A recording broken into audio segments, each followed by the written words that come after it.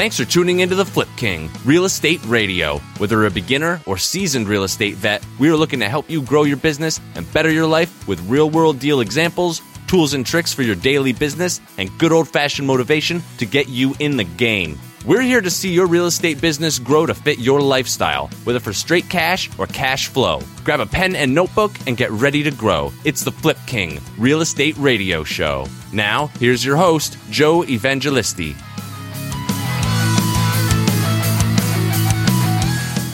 Welcome, everybody. Joe Evangelisti, the FlipKing.com Real Estate Radio. Really excited about our guest today. He is not only an avid real estate investor, he believes in lifestyle design. He's controlling just about $21 million in real estate in a portfolio. Also happens to be the host of the best real estate investing advice ever. And also, weird fact here, but it looks like he might be one of the biggest Third Eye Blind fans ever in the history of America. So I just want to introduce Joe Fairless, everybody. Joe, welcome to the show.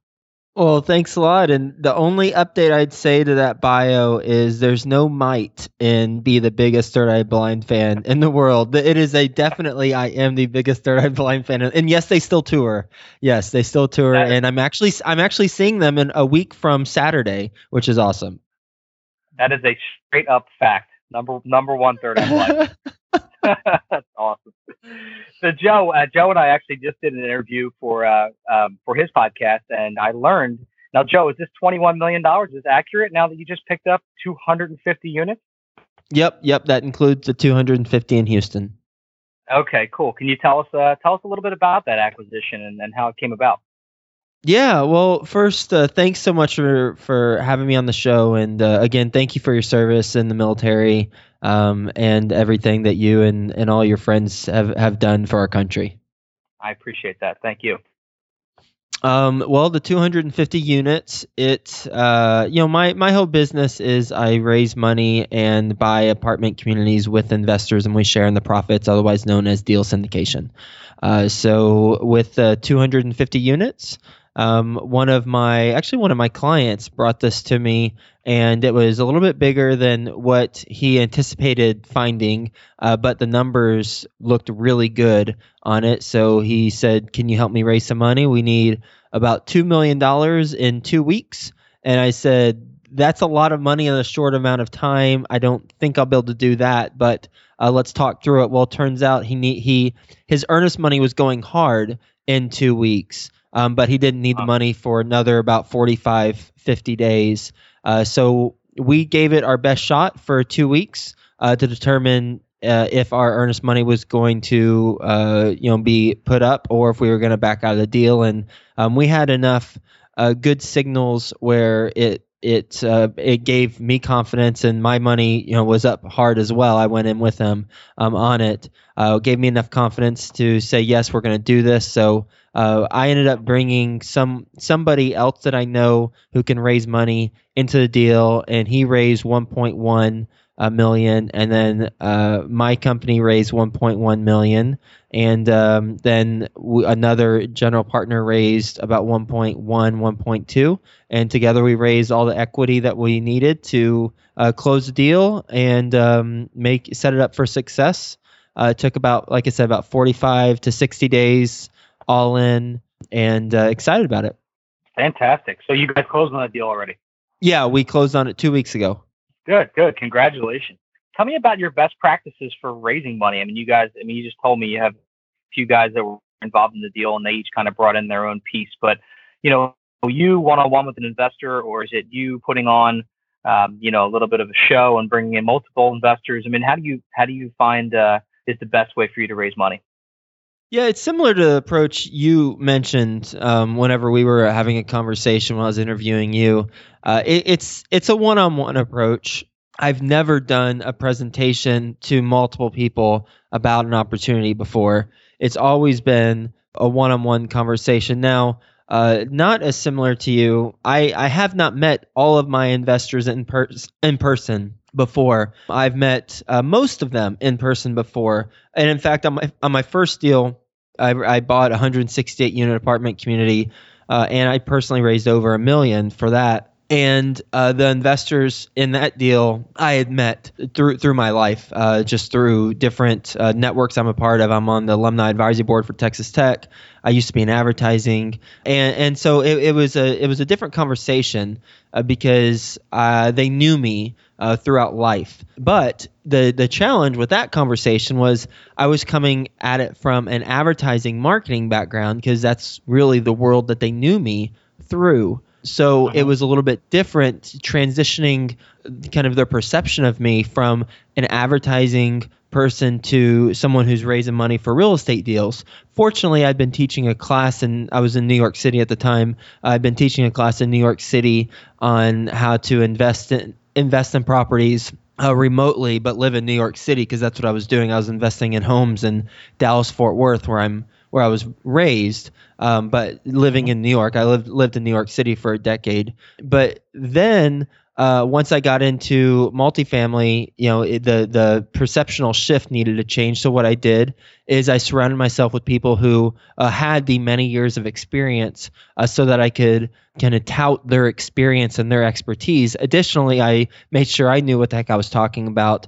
And then lastly, I think it's important to have alignment of interest. So make sure that the people who are in the deal with you on the in their two sides, typically on syndicated deal, limited partner, those who invest the money passively, and a general partner, those who raise the money. So the people who are on the general partner side were putting in their own money into the deal as well. Now, I didn't put my own money into the first deal because I was spending my money trying to create a business from scratch. But I had the other members of the general partnership put in their money so that they had an alignment of interest and helped me raise money for that deal. So what it looks like with investors is I have a relationship with the investors now. If it's a new investor, which in this second deal, this 250 units, I have, I'd say 3 or 4 new investors who invested with me. Then it is, if it's not through a referral, then it's going to be through my podcast. Or somebody they kind of stumbled upon my website or an article I've written, and then it's a different conversation. Then it's more of a meet and greet because we haven't really spoken to each other before. Although they think they feel like they've spoken to me and they know me really well because of my daily podcast, which is great. It's one of the benefits. It's a great way to build relationship even whenever you're sleeping, because they can play your voice whenever they want. So that's kind of how it's evolved since then. No, I get that, and I get the same thing from the podcast. People call you and email you, and they act like they know you already.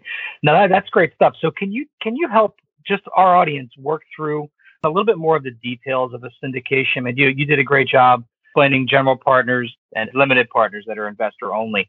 Can you walk us through the meat and potatoes of an actual deal? Maybe use some actual numbers of what it takes to raise the money, and then how much each the limited partner and the general partner would be participating in the deal as far as equity is concerned? I'll give you a specific example. I'll give you a hypothetical, and then I'll tell you there is no one way to do it.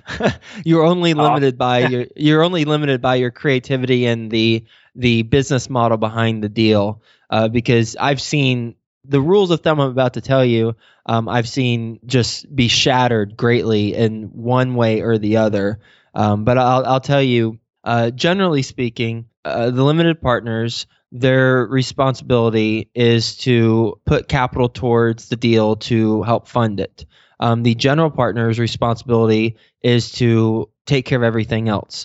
So getting financing for it, overseeing the management company, making sure that the business plan is being implemented properly, making sure that you're hitting all of the numbers, investor reporting, finding the deal. That's an important part. You have to find the deal, and putting the package together to raise the funds so that somebody who's investing, say, $50,000 can be part owner in LLC that owns a $20 million property.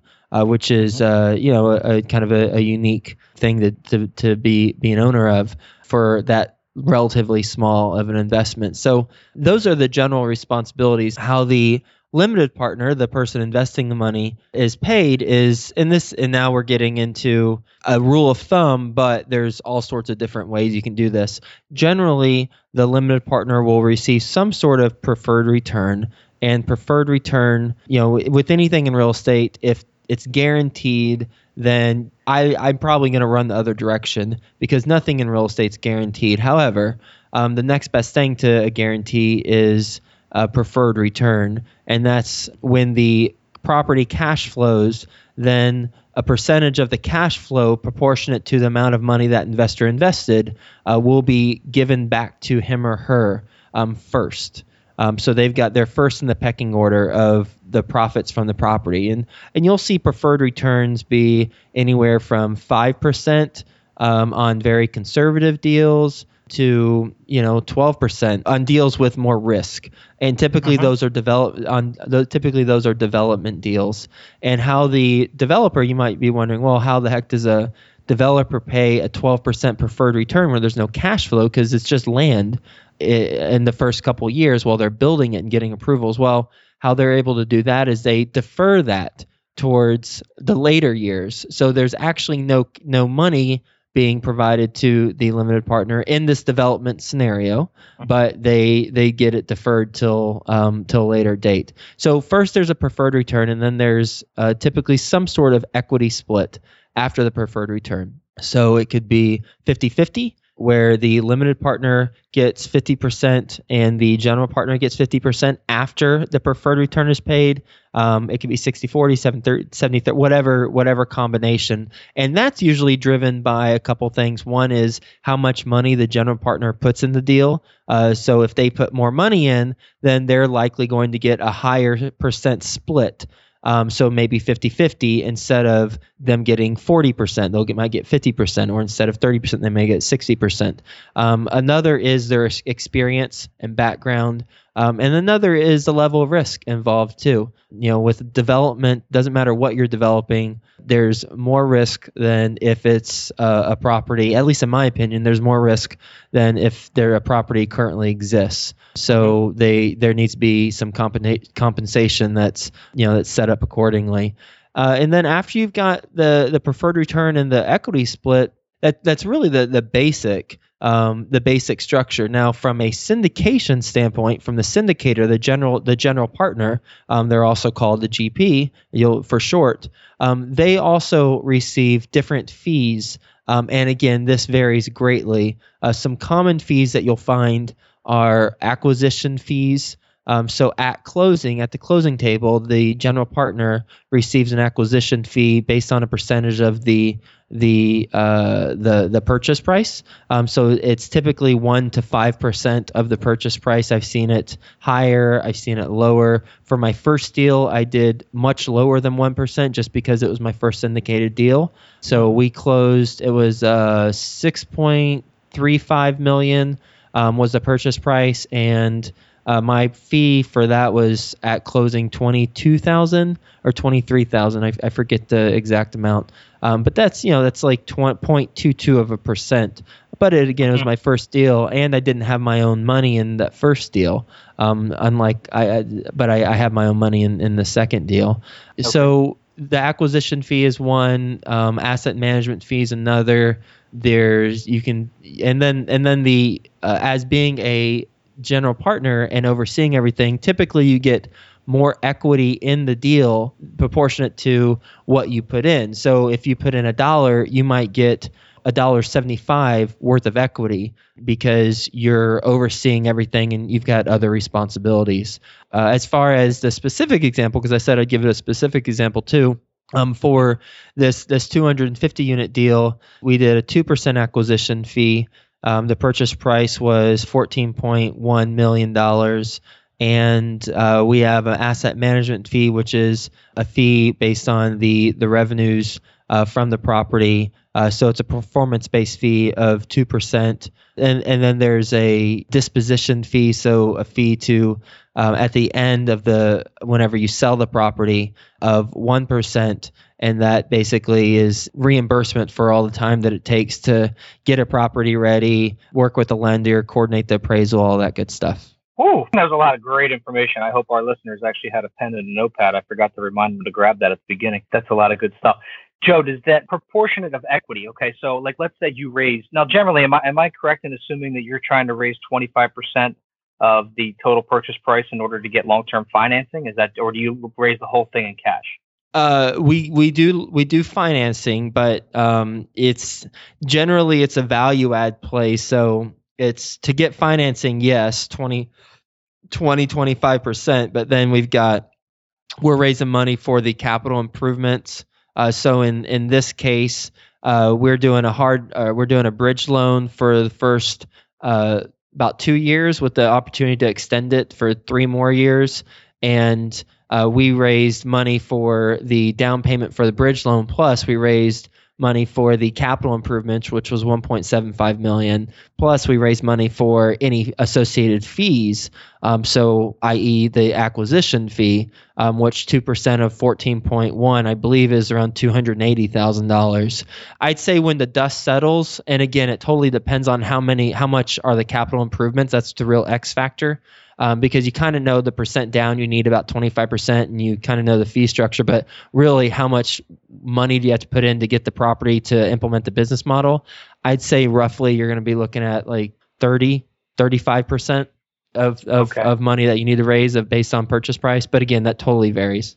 I gotcha. And is the limited partners, is their initial contribution generally 1-to-1 with equity? Like, in other words, if do you follow what I'm saying there? Like, if they put in $10,000, the building's worth $100,000, do they get 10% equity on that property? No, because of what I was mentioning before, where if the general partner puts in $1, they might get $1.75. So that dilutes the limited partner's dollar whenever they invest in the deal. Got it. Is there a rule of thumb percentage of what that limited partner's equity should look like, or is that kind of vary by deal too? That totally varies. I've seen some deals where the general partner gets 50% of the deal without putting any money into it.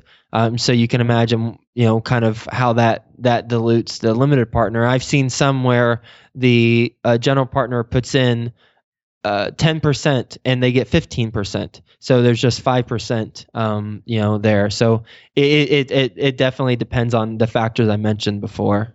I'm going to kind of change gears real quick, Joe, and ask you what type of books or what book are you reading right now that kind of inspires you to keep going? Because it seems like you got a lot going on in your life right now.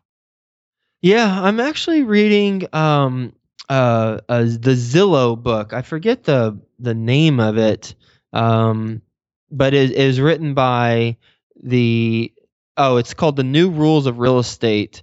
It was written by the 2 Zillow founders, and I think someone from the Zillow team sent it to me. So I just started reading it. But as far as books that inspire me, I always have the 48 Laws of Power next to my bed, and anytime I want some inspiration with some specific tactics of what has worked over the history of time, then I read 48 Laws of Power. It's Robert Greene is the author. He writes like no other person you've ever come across. He's just very unapologetic with how he presents the information because he knows it's right, and it's just like it will punch you in the face, but it's coming from a historical standpoint of the greatest leaders of all time and how they've adhered to these specific 48 laws of power and transgressions, and what happened to the people who didn't follow the 48 laws of power over time. Okay. I'm going to have to check that one out. I've never heard of it before. It's great. So, Joe, you have this awesome podcast. The reason I came across you, and I'm glad that you're willing to interview with me, was this best real estate investing advice ever. How many episodes have you recorded so far? It looks like 350. Yeah, over 350. Awesome. So I'm going to ask you a really difficult question. I'm going to have you tell me about your past interviews. You've probably had hundreds of interviews. Which ones stood out the most, and which ones were like those really golden nuggets of advice that you came across that maybe you implemented in your own business? So you had 2 questions, and I have two different answers as far as what stood out the most and then what have I implemented. So what stood out the most was definitely Barbara Corcoran, the shark on Shark Tank, and she's got a real estate empire. I love her, and I just wanted to give her a hug afterwards. I mean, she is just a phenomenal person. She's just like she is on TV, and I was incredibly grateful to speak to her, and then to have her give her best real estate investing advice ever, and hear her personal stories. As far as one of the interviews that stood out, it was the gentleman was talking about raising money, and he said that raising money is the top of the real estate mountain. Once you've gotten to the point where you're raising the money, then the deals are going to come to you. You're going to be able to close on the deals, and you're going to be able to scale your real estate empire like no other. And that really resonated with me because that's what I was going towards, but it wasn't what I was completely focused on. So as we've been talking about on during our conversation, I raise money and I buy apartment communities with investors. That's all I do. And from a real estate, active real estate investing standpoint. The only other thing that we'll have time to talk about, there's a lot of pieces of advice, but the only other thing that I'd like to mention is working on your business, not in the business. And I recently interviewed a gentleman who buys businesses for a living, and I have a certain segment on my podcast called Skill Set Sunday, so I can venture out of the typical format that I do, where I ask about your best real estate investing advice ever, and I can interview people who aren't necessarily involved in real estate, but they have information that can be helpful for real estate investors. And he was talking about, I asked him, I was like, how can we position our real estate company to be purchased later? Because nobody ever talks about that. Nobody ever thinks about how can I sell my business, my real estate business. We always want it to be passive, but if we just slightly tweak I want to be passive to how can I operate it so that somebody else can come in and take the reins? Well, that's a different type of business structure. So I interviewed him, and he was talking about the ways where you really have to have systems in place, and with those systems, have it so that someone can come in and they can pay you for your entire business, and you can cash out should you choose to do so. Should you choose, I mean, you might just love it, but that's the other thing where I want to structure my companies so that they're not dependent on just me. Now, it's impossible to structure it that way at the beginning, because you are the company, you are the brand initially, at least in most companies. But eventually, I think you need to evolve your company, regardless of if it's wholesaling, fixing and flipping, syndication, even buy and hold. If there's a way that you can put all your properties in some maybe portfolio loan or some sort of loan where you can be appealing to a hedge fund later, and they'll come in and pay stupid money for it, then why not have that option? It's just like you with your flipping business, and you have multiple exit strategies. Why not give ourselves multiple exit strategies for our stuff? So that's the other piece of advice that's really resonated. That's so smart, and it's so timely. I just had this conversation about 3 weeks ago with this. He's actually one of my second uncles, like my dad's cousin or something like that. I've never met the guy before until this couple weeks ago, and he's a retired, successful business person. And he said the same thing to me. He goes, "What can you sell your company for?" And I said, I never thought about that. I'm just trying to acquire this mountain of real estate that's going to cash flow and, feed my family forever. But he said, no, you have to think about the systems, the structures, the implementation of your day-to-day business. You can actually sell your flipping / wholesaling business. And I thought, I've never even considered it. So, I mean, that's so funny that you brought that up, and it's really timely. I just had the same conversation. So, Joe, I'm gonna have to end it soon. I'm gonna thank you so much for coming on. This is a really great interview and such great information that I know my listeners are going to get a lot out of. Let me ask you one parting question, and that is, what are you excited about right now or in the next month or 6 months in your business or in your life? Because I know you're a lifestyle guy. Yeah, I'd say, quite frankly, the first thing that comes to mind is spending time with my girlfriend, just to be honest. Awesome. Yeah. I mean, but people are listening. Well, I don't care about that. Give me some information. Give me some real estate stuff. I would say the second thing is, the second thing is my mom's visiting next week. But okay. And now I'm seriously going to get to the business stuff. The third thing that I'm most excited about is just seeing through the 250 units in Houston. And also I put my 168 units on the market in Cincinnati, and we've been getting a lot of interest there. Just went on the market. So if, kind of seeing how that transpires and seeing what type of value we can help give the new buyer and, consequently the new owner of that. So kind of seeing through the 168 unit sale and then also overseeing this 250 units that's rocking and rolling right out of the gate. Awesome, man. Well, I really appreciate you being on. Really excited to have you and some awesome information. So thank you again, and I can't wait to connect with you again soon. Thanks a lot.